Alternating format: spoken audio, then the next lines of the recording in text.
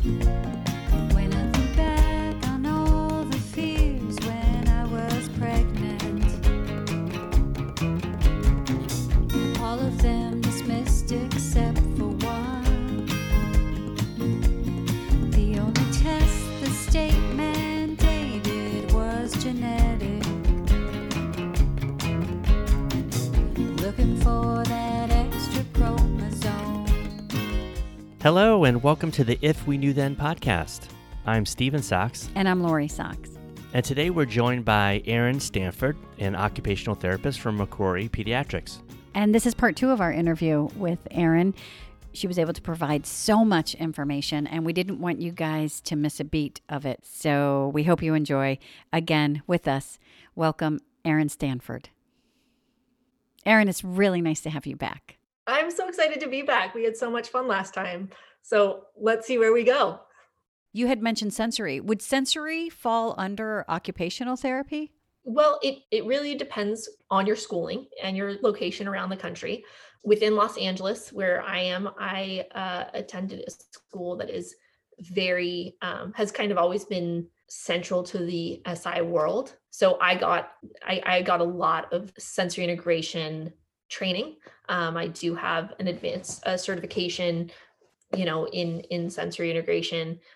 So I think it's part of OT in general. Other areas also will look at sensory processing potentially. You get a little bit in physical therapy because there's body stuff involved. And but I'd say that at least here, if you have a child who has sensory processing differences, you're going to go to an OT if you have concerns and be evaluated and kind of see how it impacts, again, function. You've got your major sensory processing pieces like tactile, your sense of touch and your sense of vision and taste and smell and hearing. And the big one, everything goes back for us. For me, I got indoctrinated with lots of pay attention to proprioception. And it's the hidden sixth sense. Proprioception is the sensation that is received in the joints, the muscles, ligaments that really inform body awareness, turning on I had mentioned kind of the, it's not strength, but it's how much do I need to exert? And so, the example I love to give in terms of proprioception is you buy a jug of milk, right? A gallon jug of milk yesterday. And today you go in and you're like, I've got so much milk. I'm going to go grab it out of the fridge and I know it's going to be heavy. So I'm going to go grab it. And when you go to grab it, somebody drank all the milk and there's a tiny bit and you go to pick it up with all that force and it's going to go flying if you don't respond to the reduced weight now, right? Which kind of goes into your muscles, your joints and goes, hey, too much, turn it down, turn that force down. So it doesn't go flying. Conversely, maybe you bought it 2 weeks ago thinking it's going to be empty, but nobody's drinking milk these days. So you go in thinking you don't need to use too much force and you can't pick it up unless you recruit more of that muscle, turn more of those muscles on. So it's not about how strong you are, but it's really about how much it's the grading of force and exertion of force or reduction based on what you get from an item. So that really informs body awareness and being able to judge your space based on your awareness of your body. If I put my arm out, I know I'm not going to hit the bookshelf next to me. I have an idea of how long my arm can extend. And so the activities that are really great for that, for increasing and supporting body awareness, are things that involve weight bearing and pulling and pushing and all those home activities I gave you with stirring and lifting and being on your elbows to really cue those muscles in your shoulders when you're in tummy time, coloring on the floor. Get out of the chair, get your body in positions where you're going to weight bear and you're going to give more input to your muscles all over your body. And the awareness, the ability, it's also going to increase your strength. As you turn those muscles on, you're still building to those muscles are firing and building fiber. And as far as kiddos with Down syndrome, where tone is something, that is a key feature that we see in kids with Down syndrome, is that lower tone. Tone is not going to change much over the lifespan. You can see it change in response to certain types of movement or activities within, momentarily or in a short period of time. It won't change a whole lot, but over the lifespan, someone with low tone is going to have low tone. And that doesn't mean they can't build strength. That's a totally different piece of what we're looking at. Tone is neurological. And so, in order to support our kids with Down syndrome who have lower tone, oftentimes joint laxity, they are at risk for, especially in the neck, there is, the joints are more vulnerable. What we want to do is build strength. So those weight bearing activities, those activities that get the body moving, are going to build strength and build stability around the joints that would otherwise not be as stable, essentially. That's a great description of low tone, because I was always confused by that. I remember talking to therapists and just having that question of what does the low tone mean compared to strength, that you could build the strength, and that the low tone really wouldn't. You're always building around that to strengthen. Because I think as parents, we're given this laundry list of things that will be challenges for our child, which I'm not a fan of that. I'm a fan of using that information to give us knowledge and to support our children. I'm not a fan of that being used as a boundary or to create barriers for our children. And I think one of the things on that list that's huge and hit hard is they have low tone. And the way it's presented is this is detrimental, and they're going to be weak, and there's all these things that come along with it that then we fill in the blanks. So I love the definition, and just knowing that tone is different than strength, and strength can still be built, but tone is just going to affect these other things like in the neck and certain, and that's how we use it for power. That's how we take that information and use it to support our kids, because we know they can be strong. And I don't think that, I say that, and that may sound a little silly, but I think that that's something that's used as a deficit. We've encountered it over the last 10 years so many times that even when people say they have low tone, they don't know what they're saying, and they think it's something else. So, you could have a PE coach say, hey, he's got low tone. Now, they're not an occupational therapist or a physical therapist or any of these things. So their perception of what this means to your child is they're not going to be able to participate. Well, as a parent, now you can say, just so you know, because they are trying to do their best, tone and strength are two very different things. We can work to build their strength, but let's be aware that tone could present these challenges. So we want to build their strength while keeping them safe. Absolutely. 100%. I completely agree. And I could say as a generality to parents who have kids with developmental differences, whether they are genetic differences or neuromuscular differences, neurological differences, a diagnosis doesn't really tell me who this kid is. It tells me little things about the likelihood of certain things happening or being part of who they might be. But, when I get a kiddo who has a diagnosis and I'm reading the chart, I go, okay, so let's say they have Down syndrome. So I have an idea of, some of the things that I might see, but it doesn't tell me about, like we said, the potential. It doesn't tell me about who they are as an individual. It gives me a guidance. It's a guide. And I think that there is nothing that I read in a chart that gives me a clear out picture of this is what we're going to do and this is how it's going to turn out. I have seen handfuls of kids who have the same diagnosis, and each one is different. And they're, like you said, the milestones get hit at different points, and the way they reach those milestones are reached in different ways. The way they do it is different ways, and different strategies work for different kids. And that's just individual difference, diagnosis or not. So I completely agree that it's a guide. And I think parents can put that in their pocket.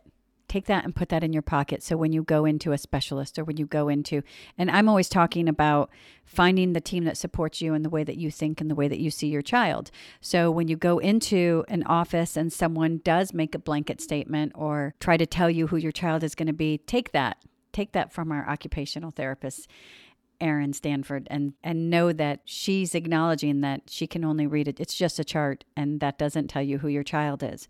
So just know that if you get one of those blanket statements, that you can smile and know that the truth is nobody who can tell you who your child is. Your child is going to tell you who your child is.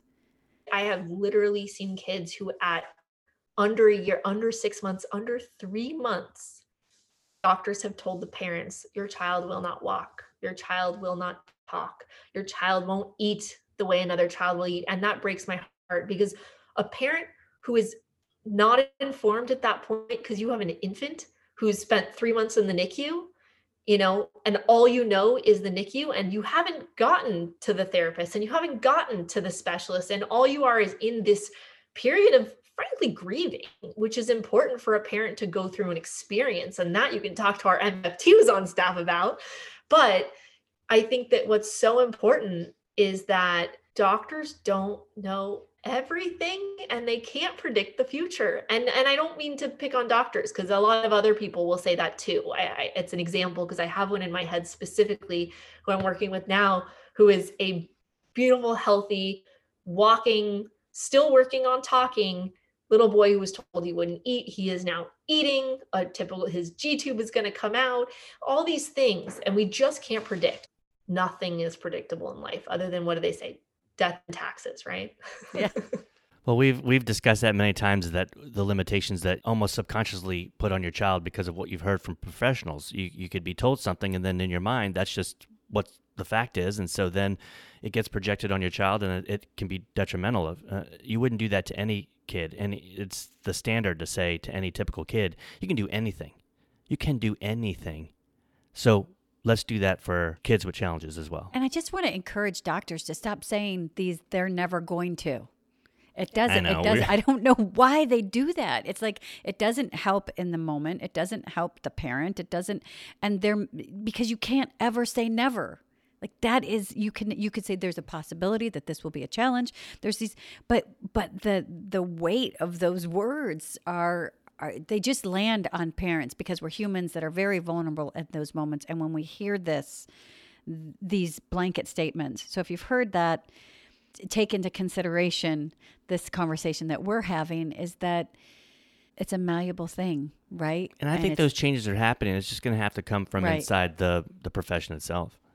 I think that those things also come not just from doctors, but I think my anticipation is that, doctors, therapists, specialists, we come into what we're doing because we want to help, right? No doctor's going to med school going, I'm going to tell everybody I can. I'm going to find the ones that aren't going to, right? That's not why they're getting in. But I think, trying to get into that mindset is going, I want to give them I want to guard them from the pain of when it doesn't happen, right? Maybe that's where they're coming from. And I want to give you, look, just a heads up, this is probably, and I think, even OTs, PTs may say things where they see that we may not get this particular skill. And I think that it's about, what other things can we be doing? That's where we go, okay, if this child really is not going to walk or talk or use a hand that's been impacted by a neurological, let's say, event, what else can we do? Let's problem solve. Let's be problem solvers instead of just, sorry, this isn't going to happen. As OTs, I mentioned we look at remediation, fixing a problem, and adaptation, working around a problem. And so when we come across those areas where a kiddo has plateaued, and it's a very real thing when you have kids with developmental differences, you may hit a plateau and you go, okay, that's fine. What else can we do to support this individual's ability to participate in XYZ? What else can we do? Are there splints? Are there things that we need to bring in as adaptations? Do we modify the environment? Do we change the way that his table is oriented? Do we, there are so many things we can do to modify. And that's one thing that OTs specialize in. We really look at what else is a possibility. We are the profession of possibilities. I like that. I never thought of it that way. We look at how can we help you do this, given all of the limitations, all of the challenges, all of the speed bumps. How do we make this work? I love profession of possibility. I Yeah, love that's that. great. I do too.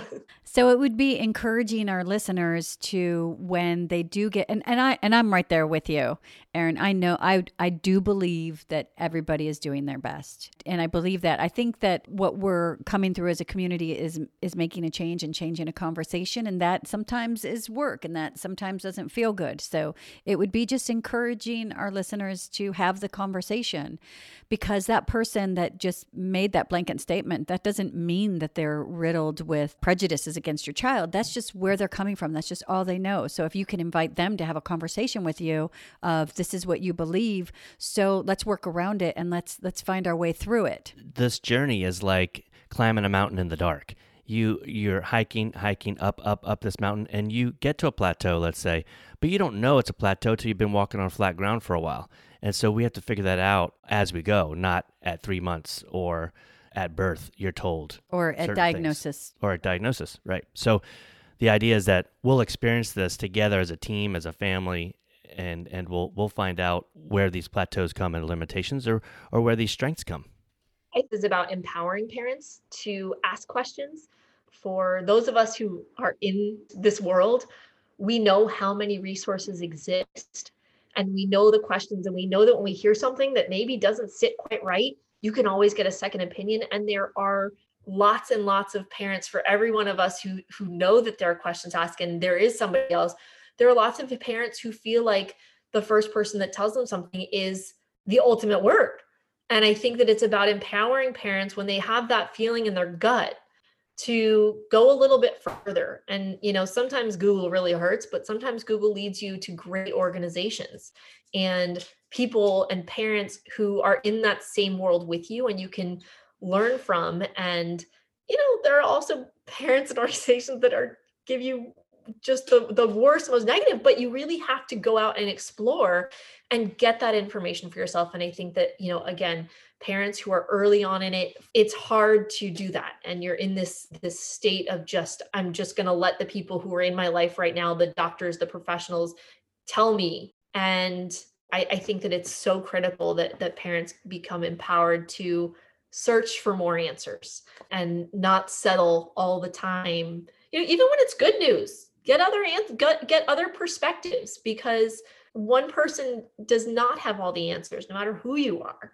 And it's exhausting, and it's time consuming, and the bureaucracy of insurance and all the funding sources that, just in LA here, it's so complicated. And I don't know systems outside of, this world, because I've always been in Los Angeles.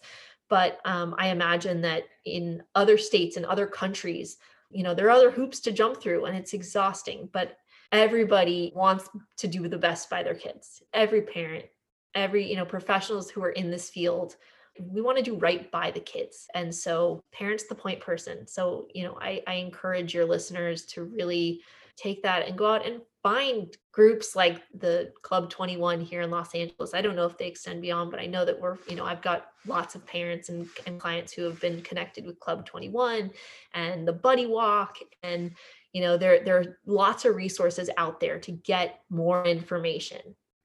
Going back to that half glass full thought processes, you can have that attitude. Surround yourself with that. You're going to run into people that aren't thinking that way outside our community and in our community. We can butt heads on certain thinking in our community and positive attitudes. So surround yourself with the people that are like-minded and seek that information. Also listen to everything else, but everything doesn't have to have such a heavy weight, especially the negative things don't have to be so weighted. I think you pointed out that there are people with like new babies and diagnosis. Enjoy that.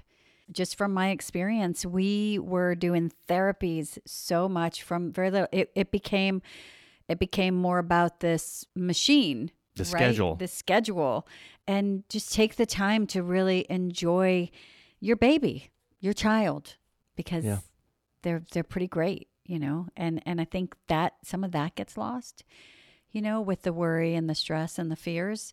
So make sure you check in and that you're enjoying the entire experience of that life. I had questions for you on your, what did you call it? Proprioception.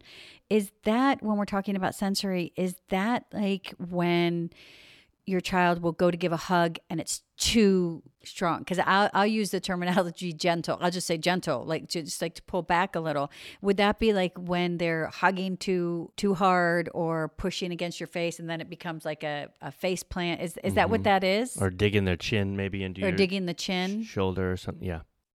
It could be proprioception. Absolutely. It's that feeling. A lot of us do things to meet that sensory need without even thinking about it. I have a professor of mine who talks about like, she can't function unless she goes for a run. She needs that feet pounding the concrete in order to really organize her body. It's a very organizing sensation. It's actually something that we use to combat uncomfortable or painful feelings. And this comes into this. I could go on and on about this one. So imagine you're walking around, you fall and you skin your knee. Okay. Your pain is a tactile sensation. That is your tactile system responding. But what do? You grab onto your knee, you clench your jaw, right? You're squeezing really tight. Your body gets tight, and all of that muscle tightening, the jaw, all of it, that is proprioception. That activation of all those muscles serves to balance out and really modulate that uncomfortable, that painful feeling that's happening in the tactile system.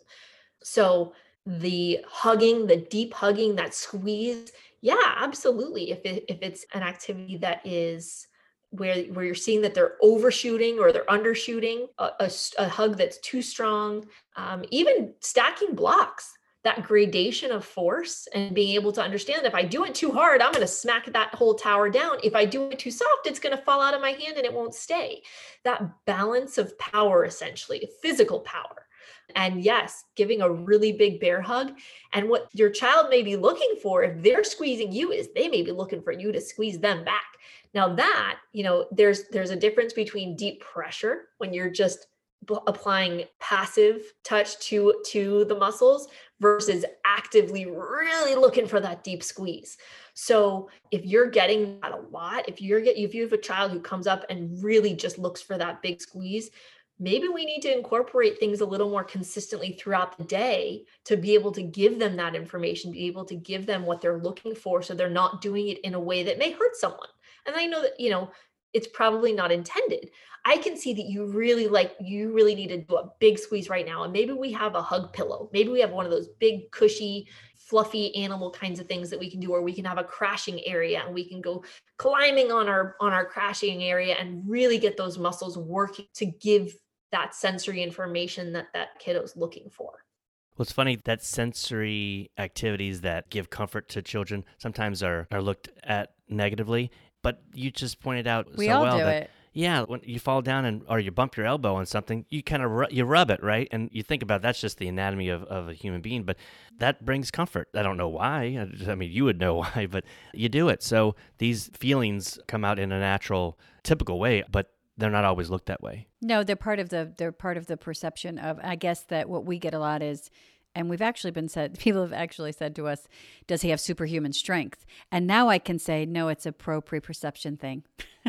And we all do it. He wants that information sent to his body. And what that also, again, is doing is it's giving him a sense of what his body is capable of. It's giving him that body awareness, right? And going, ooh, and it's really okay to say, oh, Liam, that's a really strong hug. That kind of hurts me. Let's see if we can do a gentle hug. And now we can go, okay, we've got our bear hug. Now, what would a rabbit hug be like? And it's soft and it's cozy, right? And it's gentle. And maybe we can find some middle grounds. Now you've got a bear hug. Now, what would it be if an elephant came and gave me a giant hug with his trunk, right? And we can grade up and we can grade down, but giving kids kind of visuals that are less abstract. It's a very, very abstract thing. And it's a very complicated topic, even for adults. I mean, we're talking about it and it's really complicated to express. But when you can put it in terms of things that are familiar to a child, right? If they like trucks, maybe we're doing a big bulldozer hug, or maybe it's a little motorcycle hug. And you can change things to give them a visual of the intensity that they might be able to change within them physically. And that's a really important thing for them to understand in order to then make that change and make those little modifications and adjustments in the way that they're engaging. That's so good. Yeah, Wow. we're always Just a learning great on way this journey. to bridge that communication, it's to make it a picture, something that is identifiable for the child. And could it be something that under like a stressful environment or a new environment that maybe we'd see those activities as well? Absolutely. I think that, again, like you said in a piece earlier, we were talking about them not being able to communicate. I don't have the word to say I'm frustrated. And what do we do when we're frustrated? We hit things. I'm heated, right? I lose track of where my body is when I'm upset or when I'm stressed, when I don't want to do something and I throw myself on the ground and I don't realize that there's a wall right there and I hit my head. All these things that I look for that input when I'm at a heightened state of emotion or dysregulation. And so, yeah, we absolutely look for those things, right? Kids that are more physically aggressive. Maybe we need to hit something, and it's okay to hit something, but let's find something that's appropriate. Let's have our pillow. If you need to go and get that physical expression out because you don't have the verbal expression, absolutely, we look for sensory outlets for sure. We have so many questions, and it's such great information just to give to parents, because what I see a lot of, Erin, is the lack of information that's out there. And plus, when you start this journey, if you don't know anybody or if you don't have information readily at hand, it can get overwhelming. And then you start behind the ball, and then you kind of stay there, and then taking into mind then the perception and fears and other challenges, the information isn't out there. And so I'll see when then something comes up like a behavior or they're not eating or whatever, it holds so much weight. So just to be able to provide this information, and even, I mean, as you're talking, Stephen and I are having these light bulb moments of, oh, that's a good idea. Oh, that's a great idea. Oh, that's what that is. And so I think that's what it provides to the people who are listening as well. I want to give you stuff that's useful. I also think that, in terms of, you're talking about being behind the ball if you don't get started. I was brought into McRory to replace an OT who was in one of our early intervention programs. And we have a few center-based programs at McRory, and we have two that are designed for early intervention. So kids under 3. One of them is designed for kids who are likely to get a diagnosis of autism or may already have a diagnosis of autism. And the other one is for the kiddos with global delays, various genetic, neuromuscular, unknown things going on. And so I got to come in and work in early intervention where, that critical development period, that 0 to 3, they have to be ready. It's an intensive program. It's every day for 3 hours. And so usually we have kids at about 18 months or so, but the earliest we've actually had, I think probably the 2 earliest kiddos that started were 16 months and both had Down syndrome. So I've had, that's been the largest grouping of clients that I've had with Down syndrome has been the under 3 population. And I think whether it's that or something else, early intervention is so critical. It is so important because it really does allow you to get ahead and get those early resources going, hit those critical periods of development, and get started when the brain is so impressionable and you really want to get those good foundations. So within that program, we have, it's OT, PT, speech, and child development on a daily basis for that 3-hour chunk, parent involvement and support. And then after that, we help them transition to the school district at that point, getting their other, services set up through different funding sources outside of that early intervention program. And then, we also see early school age kids. Most of our kids tend to be under about 8. We have some, kids who go beyond that, but most of my clientele have been under about that point. So, but I completely agree that getting involved while at the same time enjoying those early moments of just parenthood is really important, but also get your things in line so that you can make that change and have it become part of your daily vernacular and part of your daily routine to be working on these things comfortably. And you don't feel like you always have to be go, go, go, go, go. It just becomes more fluid in the things that you're naturally doing. And if you haven't started yet, that's okay. Be where you are when you start, and then just move forward from there without any kind of judgment or guilt or anything, just that you're moving forward. But because sensory is something that's huge and it impacts a lot. in the daily lives, what would parents look for when it comes for sensory to know that they would then need to seek some kind of support? That is a big question. Well, we have all these different sensory systems. I could break down each one in terms of, the tactile system, looking at, acceptance of textures. Are they more sensitive? Do they really look at, do they need to touch everything? Are they getting into things where exploration is excessive? I think we're more often than not, particularly with the population that has Down syndrome, we see more what's called under responsiveness. It takes more for them to register.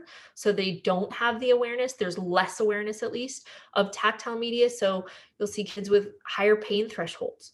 A lot of my kiddos who have Down syndrome, the parents go, yeah, I didn't even realize that tooth was coming, because they didn't have the discomfort with teething. They'll fall down and not really notice that they've skinned their knee. There's just less awareness, in particular to those body sensations, things like in terms of movement, difficulty with, if a child has difficulty being laid down for a diaper change, and it's beyond just, I don't want my diaper changed, but they really are screaming when they have to have their head tilted back, or on swings, or in the car, they fight going into the car seat. The movement sensation, your movement is part of your vestibular system, and the receptors are in your ear. And so head position, we actually are always responding to movement because we have gravity pushing down and our body needs to stay up. So we look at, this is a big one, postural control with kids, and postural writings, when we see that more slouched posture a lot of times, and with that low tone, those muscles that aren't firing in our abdominals and our back to keep us upright. But you'll see that the postural muscles are heavily impacted by the movement sensation and the ability to kind of respond to gravity pushing down on us. These are really complex concepts to be able to give you a teeny tiny understanding of, but doing things where if they're rolling on the ground, will they roll? Are they moving? A lot of our kids just kind of are more sedentary and content to be. With decreased strength, it's harder to move. So they don't seek out those movement opportunities. And so they really, you need things, you need to be exposed to things in order to develop them. So when a child is more sedentary, is being propped up in baby carriers, or is sitting in various seating positions, or being carried, and they're not given the opportunity to kind of explore more and build that strength and do that exploring, you may see challenges with movement because that system hasn't been given the opportunity to integrate and take and learn. All of your sensory systems need to learn. It's about messages being sent to your central nervous system in your brain and going, oh, what's that? Ooh, how do I respond to that? That's the crux of sensory processing, is that it's about creating responses. We call them adaptive responses to sensory input. When I experience this particular sensory input, my body does what? My brain does what to respond to it?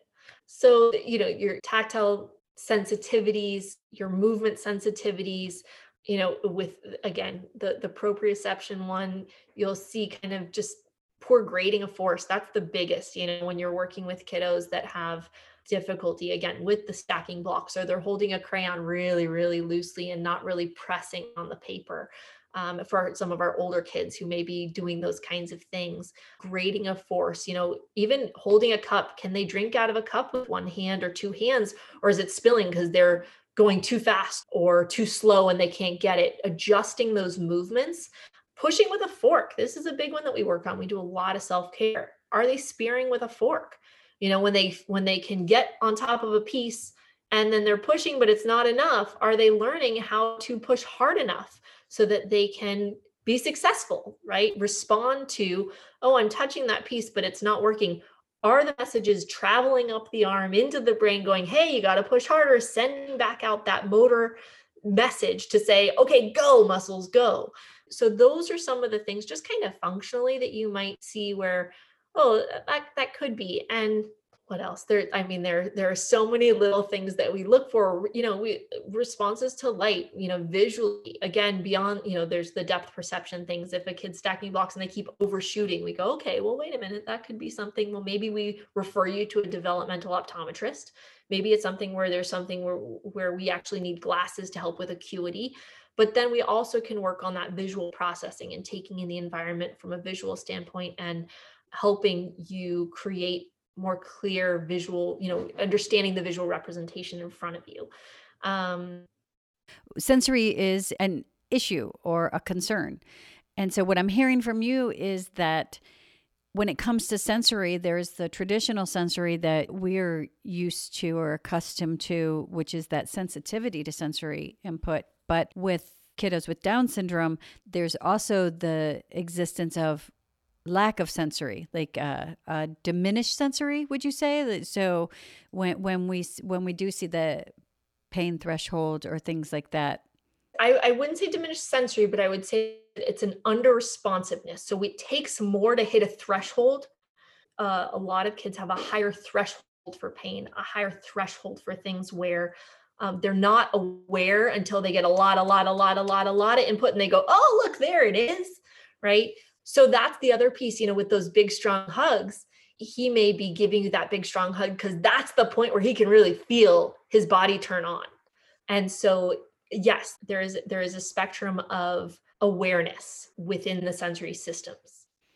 And so that's something that parents can, just to put that information out there, that's something that you can also be aware of yourself and then start to seek an occupational therapist or therapies to support your child. It's not just the sensory in the fashion that I am accustomed to knowing about. We can also get support in the undersensory to work on those and that input. Sensory has become this buzzword. And I think that in particular, because there are oftentimes sensory components and you see sensory differences in a diagnosis like autism, which has become prevalent. And so you hear these things, there's all these buzzwords, and then parents want to overdiagnose their kid and go, oh, he's sensory seeking. He's always seeking, he's climbing. And you go, well, wait a minute, because your kid's 5. And yeah, they're climbing, but there is also an appropriateness to certain sensory seeking behaviors. Okay. So we want to make sure that we're not just pathologizing everything, because it's really easy to do that. We don't want to nitpick on our kids who are just being kids. We live in a hypercritical society. Everything is being scrutinized. When you talk to your parents and things back in the 1950s, they're like, oh yeah, whatever. They were jumping off the rooftop into the pool. And now the parent would go, they're seeking movement. Look at, he's climbing so high, right? And I think that it's so easy to pathologize and go, what's wrong with my kid? And you go, you know what? Let's step back. Let's look at, is this impacting your child's ability to function? And sometimes when you're over responsive and you are responding really quickly to things, it can impact function, or it could just be you're a little hypersensitive. You know what? I don't like that texture, but it's also not going to restrict me and send me into a meltdown. Or maybe, you know what? You're a little under responsive and you're not quite responding as quickly and being able to create a response, but it's not out of the range of normal in quotes. I don't like the word normal, but this range of within normal limits is a very therapy term. So if you have concerns, an evaluation does not hurt. It doesn't mean you are going to qualify for services. It means that you're looking for support. It means you are looking for an answer. And I think that that's all we can do is, if you don't have an answer, look for an answer. Your evaluator may go, you know what, it's a little off, but I've noticed that they're actually really participating nicely in these activities. Here are some things you can practice at home.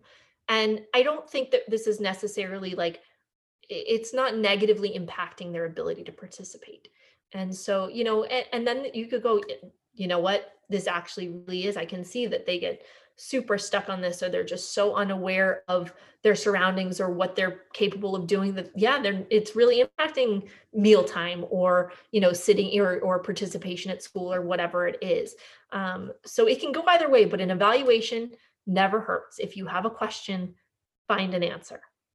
And I like that. And I like that you bring to the attention that your parents in the 1950s would be just that's just Just a kid. just a kid, just a person. And there is a, so it's like technology. There's a certain part that take advantage of the technology that's there, how we've grown with supports and medicine and knowledge, take advantage of that. But then there is that element of, he's just a kid. He's just a human. They're just, let that be a part of the personality. We can't just, who they are. We can't just take away all of what makes us, right? Unless it is negatively impacting, and then we can get those supports that we need. At what age can someone start seeking out occupational therapy?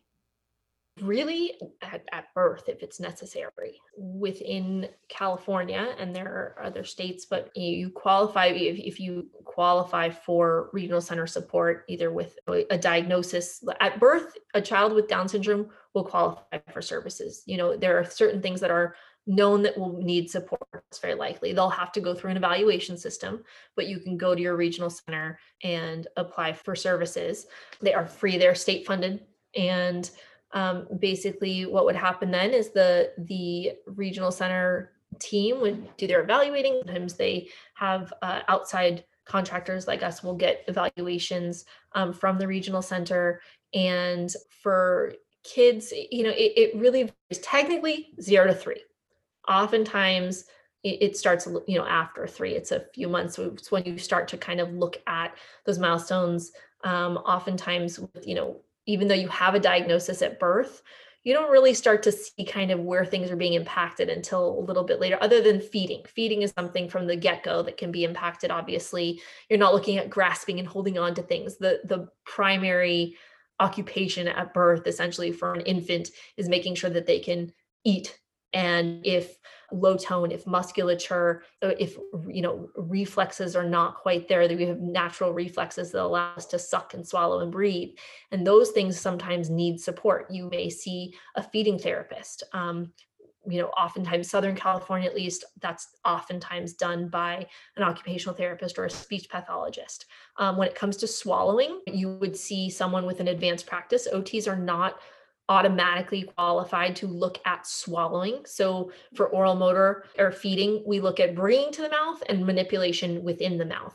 But you need an advanced practice certification to look at swallowing. It is within the automatic licensure of speech pathologists to look at the swallow.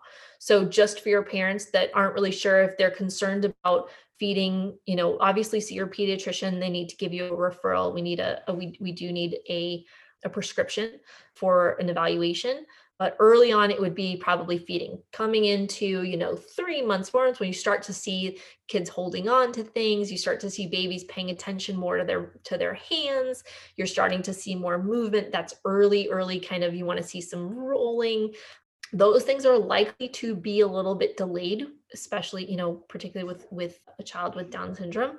And so you want to kind of get ahead of the ball and start working on those things, knowing that we need to work on strengthening. We need to work on that stability and that postural piece. Getting in that tummy time can often be really hard because it's a strain on those muscles. It's really challenging for typically developing babies that hate tummy time. But usually it would be, on the earlier side, sometimes a bit later, and that's fine. Again, like you said, do it when you can.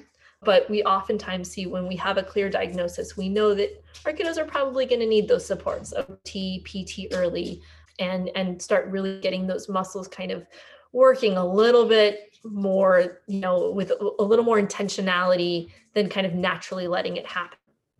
Yeah, that's great, because I think that we need to just knowing what to look for and what to ask for, because I believe with Liam, we didn't understand, because we did get the diagnosis 10 days after he was born. So we weren't really sure what was required or what could be done or what might be a challenge. So it's good to take the information if you have a diagnosis beforehand or as soon as you get that diagnosis, and start seeking out these supports and resources. And these are the supports and resources that are out there for you. And you can talk to your pediatrician and get the prescription and get the evaluations and get that ball rolling and get the supports that you need. Because I'll be honest, I don't think we took advantage of that. We have a phenomenal pediatrician that was really our guidance, and she actually would be the person to say, no, this is what you need to get this evaluation. This is what they need to. And she advocated for us before we knew what avocation was, as to empower us to ask for these things. Because I think another thing that happens to parents is they're afraid to ask. They don't want to take a handout. They don't want to be a burden. There's so many just different feelings and emotions and thoughts that go into it, that come from various places. But this is different. This is for your child. And this is actually what's out there because of research and because of doctors and because of people who came before us. So we know what challenges might be there. And this is available, and this will help. And the early intervention, the earlier, the better. Absolutely. OT and school. So when parents go into school, there's a difference between what the school provides as far as occupational therapy and what is if we were just going to go to McCrory and seek occupational therapy for the different supports. Can you talk a little bit about the difference between occupational therapy when it comes to school versus at home? Sure. So it really comes down to, unfortunately, funding source. The school district is looking at all things related to a child accessing their curriculum, accessing their learning environment. When you come to see me in a clinic, you are probably going to be coming through, if you're under 3, maybe regional center or private insurance. And sometimes we get hours from LUSD, or sorry, not LUSD, but the school district. Here it's LUSD. And we then would need to kind of adhere to the school district's guidance and perspective. So within school, we have to look at, okay, is this child able to participate in the classroom? That comes down to more of those fine motor things, like being able to, engage in writing tasks and cutting tasks and sequencing a multi-step craft or something like that, using glue. Attention for a task like that, we'll look at engagement and participation in terms of sustained attention to a task. Also, sitting in a chair. Does the child have the postural support? Again, we go to those abdominal muscles, the spinal muscles that allow a child to sit in a chair. Oh, I dropped my pencil. I need to bend over and pick it up. Can I get back up? Do I have the core strength to be able to sit in this classroom setting? Looking at access to the playground within the OT's, domain, that's part of their learning curriculum. It's part of their learning space. And we want to make sure that they can climb up the obstacle, up the climbing gym with their friends. And can they access those things more heavily? Though, it's really about classroom participation. So school OT often, goals will be around those fine motor tasks and coloring and letter formation. As you get older, we really kind of gear more into, away from just participating in a multi-step activity or attending to a teacher-directed activity, and then moving into actual letter formation, letter alignment, orientation on the lines, cutting on lines, drawing lines, imitation of strokes, formation of shapes, and things like that. And as you get higher, you move into those things. Sometimes with some of our kids, we end up working on typing. If writing becomes significantly challenging for a child, again, here's an adaptation. Everything in high school, they're not going to be handwriting their papers. They're going to be typing their papers. When they get to college, they're going to be typing their papers. Nobody wants to see a handwritten essay. So we go, look, they can write their ABCs. Do they have a foundation of handwriting? Yes. But is the speed impacting their participation? Is it taking excessively long? Does the strength in their hand, impact how much they can write within a period? So maybe we go, look, let's work on typing. Let's get those little finger muscles working in a way that's going to make this more legible, make you successful. So there's a lot of things, but it's really about targeting the academics and the school environment requirements. In the clinic here in Los Angeles, when it's insurance-funded therapy, what they want to see is that it's, quote, medically necessary. And what is medically necessary? Typically, that means that it is related to self-care. They don't want to see the academics. That is not medical. That's not the medical model. That's the academic model. So we have more of an emphasis on things like dressing and self-feeding and maybe oral motor progression for textures of foods, things like that. We work on hygiene, hand washing, sequencing of tasks. Again, the multi-step activity from school might be color this, cut it out, glue it on the paper. A multi-step task in the clinic might be turn the water on, get wet, get the soap, rub your hands, turn it right. So what we do essentially as OTs, no matter where your therapy is happening and who your funding source is we do what's called a task analysis, which is essentially a breaking down of a task. We look at the sub parts, and instead of just wash your hands, we go, let's look at all the little teeny tiny steps and break it down to help a child. Okay, great. You can turn the water on all by yourself. Oh, what do we need to do next? Right? And we need to put our hands under it, and we're going to count to 10. Now in this age of pandemic, we count longer, but it's breaking up those steps and helping them get through a task more independently. Things like dressing, it's not just putting on or taking off a shirt. Then once we can do individual pieces, we sequence them. Let's put an outfit out and we can help you work through a multi-step again. And that's attention. That's expanding on attention, following through with the task. For feeding's a big one that we get. It is utensil use. It is oral motor to manipulate different textures of foods, crunchy solids, chewy solids, purees. Sometimes it's harder for a child to manage puree and mixed textures, So it's really more geared towards self-care. And also we incorporate the sensory processing, the strengthening, all those foundational pieces. But it's, again, we have to look at the big picture of function and occupation while we do those things. Is a straw better for drinking to strengthen that mouth than, say, it was a sports cup with a little sports top on it? Would those both work to strengthen the mouth, or is one more conducive? Well, with a straw, you've got your lip pucker around it, and you've got to suck. That suction is also using your cheeks.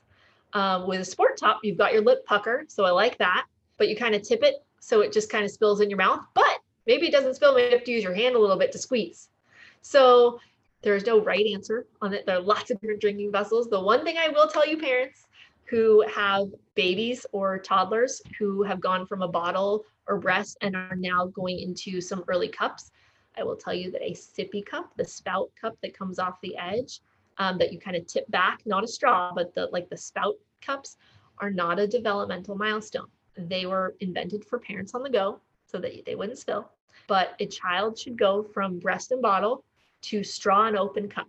There are lots of different straw cups now. There are lots of different kinds. There are some that don't spill on the go and have a nice closure on the top. And as a parent, I completely support using things that don't spill. But if you're really looking at the oral motor development of your child, you want to skip the spout cup. The spout cup actually does not do anything to move your child forward. That's good to know. So that was just a step backwards. It just came into my mind when we were talking about self-care and we were talking about all the different developments. I thought that question personally actually came into mind. So it's about working as a team. So occupational therapy is there. That would be a support and a part of a team to help with your child when it comes to, you have your curriculum, but there's certain things like cutting a piece of paper, holding Physical. a pencil, like writing things. There's certain, like I know Liam works is with his occupational therapist right now on an adaptive mouse to be able to actually navigate distance learning. And he couldn't do it at the beginning of the year. And then we had a conversation. But by having that mouse and having that occupational therapist to work on that skill, now it opens up the whole window of distance learning. He can go on to the site. He can click on his exercise, or what his assignment is. He can participate. Well, it goes back to that function and occupational therapy. So this is his occupation this is his student job right right now. now, right? That's his job. That is it. His role. It is our role as we move through the day. When he is doing his learning, he is a student. Absolutely. And you are a teacher and therapist and parent going, go. Well, Erin, we want to thank you so much for your time and for the wealth of your knowledge. This is definitely something, this information that you've given us is something that I wish I had when Liam was born. And I hope that it serves to empower, uplift, and also alleviate, a little bit of worry and concern for our listeners. Well, it's really my pleasure. It's been an honor. I appreciate you having the platform. It's great that you guys are using your circumstances in your life to spread the wealth and to empower other parents and families and caregivers to really see what is possible. I get verbose because I think there's passion behind what I want to convey, and I want to give you as much as I can without boring you with the nitty gritty of like the little neuromuscular things that happen. But it's fun for me to talk about what I do, because I think that there is it's important, and I want to make change, and I'm someone who is trying my best to use what I have to help others and integrate what I have with what I'm learning from other disciplines. And I just hope I represented other people, other areas that I might have spoken on appropriately. And I thank you for having me on. It's been fun. It's been a lot of fun. It's been a great morning. I appreciate the nitty gritty, because part of it is just getting to understand even the proprioception. Like that, to me, just to know that this is an actual term behind all of the perception and the list and the words that are given to us. At the core of that is the truth, or where it begins. And if we have that seed, then we can plant it in any foundation that we want. We don't have to take what it grew into for other people, for other doctors or other professionals or whatever it meant in history and time. We can take what that seed is and we can plant it now with everything that we have present in this day and all the beautiful resources and examples, and we can make it something new. So I love the nitty gritty. Well, just nitty gritty seeds in a profession of possibility. I love it. I think we have something there. Erin, again, just such a wealth of knowledge. We thank you for being on the show again. Thank you. Please follow us on Twitter at If We Knew Then Pod, and you can drop us a line on our Facebook page at If We Knew Then Pod, or visit our website, ifweknewthen.com, to send us an email with questions and comments. And you can join our mailing list there and get alerts of future podcast episodes. All these links will be added to this episode's show notes. Thank you again, and we look forward to you joining us on the next episode of If We Knew Then. From the